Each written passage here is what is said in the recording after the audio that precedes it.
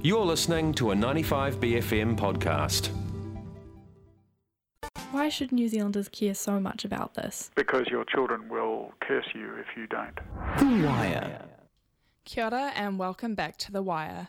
Last week, a public servant at the Ministry of Health who leaked an official document was dismissed. The leaked document showed the Associate Minister of Health, Costello, requesting advice on freezing the annual increase in tobacco excise tax. Health Coalition Aotearoa has released a consultation document advocating options to address and improve transparency in public policy making and the regulation of lobbying in New Zealand. I speak to co-chair of Health Coalition Aotearoa and Professor of Māori Health and Nutrition at Massey University, Te Morenga, about the coalition government's plans to repeal the smoke-free legislation and the current legal requirements for public policy making transparency in Aotearoa. For those who don't know, could you please explain the leaked information to the media last week and how the Ministry of Health has justified the dismissal of the public servant responsible? Okay, so before I get on to the leak, I just note that we, Health Coalition Aotearoa, had put in an Official Information Act request to get hold of all correspondence between Costello and the Ministry of Health and Shane Reti and the Ministry of Health regarding any advice that she'd received about the repeal of the smoke-free laws. And we got a response back from the Ombudsman, I think, saying that, or the Minister, we got a response back anyway, saying that they weren't going to release that information because they wanted to protect the privacy of ministry officials, and they felt that the information wasn't of sufficient public interest. And so this ministry person at the same time allegedly leaked some information about that repeal to Guy on Espina, who was doing a piece on this for Radio New Zealand. And in it, we saw that Costello was seeking advice on stopping the increase in excise taxes on tobacco. So tobacco prices go up every year, and this is a really effective way of getting people to quit. So she was seeking advice on that. And if this person hadn't broke their rules of their business, and I don't condone them doing that, they hadn't broken the rules, we wouldn't have known anything about Costello seeking this advice. And we think this is very much in the public interest, despite what was said to us, because the only people who are ever asking for a halt to the increase in excise taxes, I guess apart from smokers, is the tobacco industry. And that's because it is known to be one of the most effective tools we have at helping people to quit. And just stopping the excise taxes wouldn't actually help smokers anyway, because those who are, already buying smokes with the excise taxes that they've got will be stuck as smokers, continuing to pay high taxes. Whereas we want smokers to be able to quit, to use whatever mechanisms we can to help smokers quit, because we know that most smokers want to quit, have tried to quit, and can't quit. Has the leaked information given us any indicators of the coalition government's plans for repealing smoke-free and the direction tobacco laws in New Zealand might go? I think they've made it very clear that from the day the coalition was announced, they made it clear they were going to repeal the smoke-free laws. But what it's showing us is that there seems to be some sort of influence here from the tobacco industry. There are just too many tie-ups here. The arguments that the government makes justifying the repeal are straight out of the tobacco industry playbook. So the claim that we're going to see a rise in crime as a result of having fewer shops selling tobacco is the tobacco industry line. Logically, it doesn't make sense. If you've got fewer stores with better security selling tobacco, we would expect crime rates to go down. And in fact, the evidence is showing that ram raiding and crime on shops is coming down anyway. So we don't think it would go up. The other thing about the black market, well, we've already got a black market in New Zealand.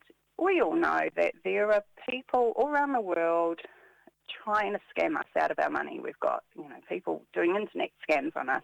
And there are people who can get hold of cheap tobacco in other countries that do not have our strong tobacco control laws. We're hoping to bring this in to make a quick buck.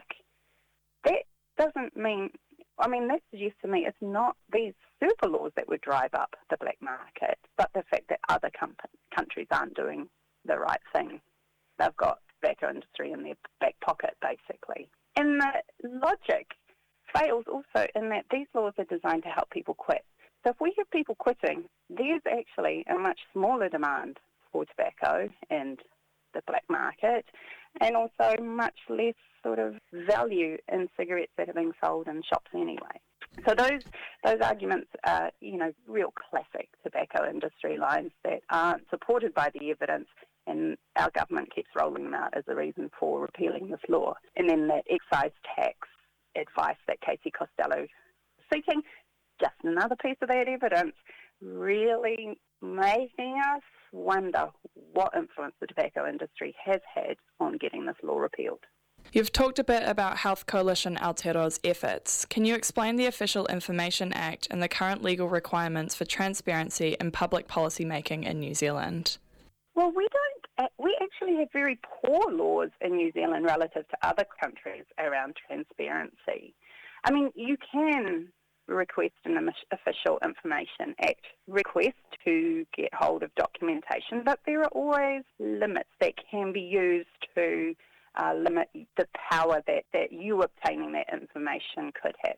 So, for instance, we have put in an Official Information Act request to Casey Costello for more information around advice that she's received relating to this repeal, and she has used the laws to push back the dates by which she has to respond to us until after the repeal has gone through. Feels a little bit like it's taking the piss.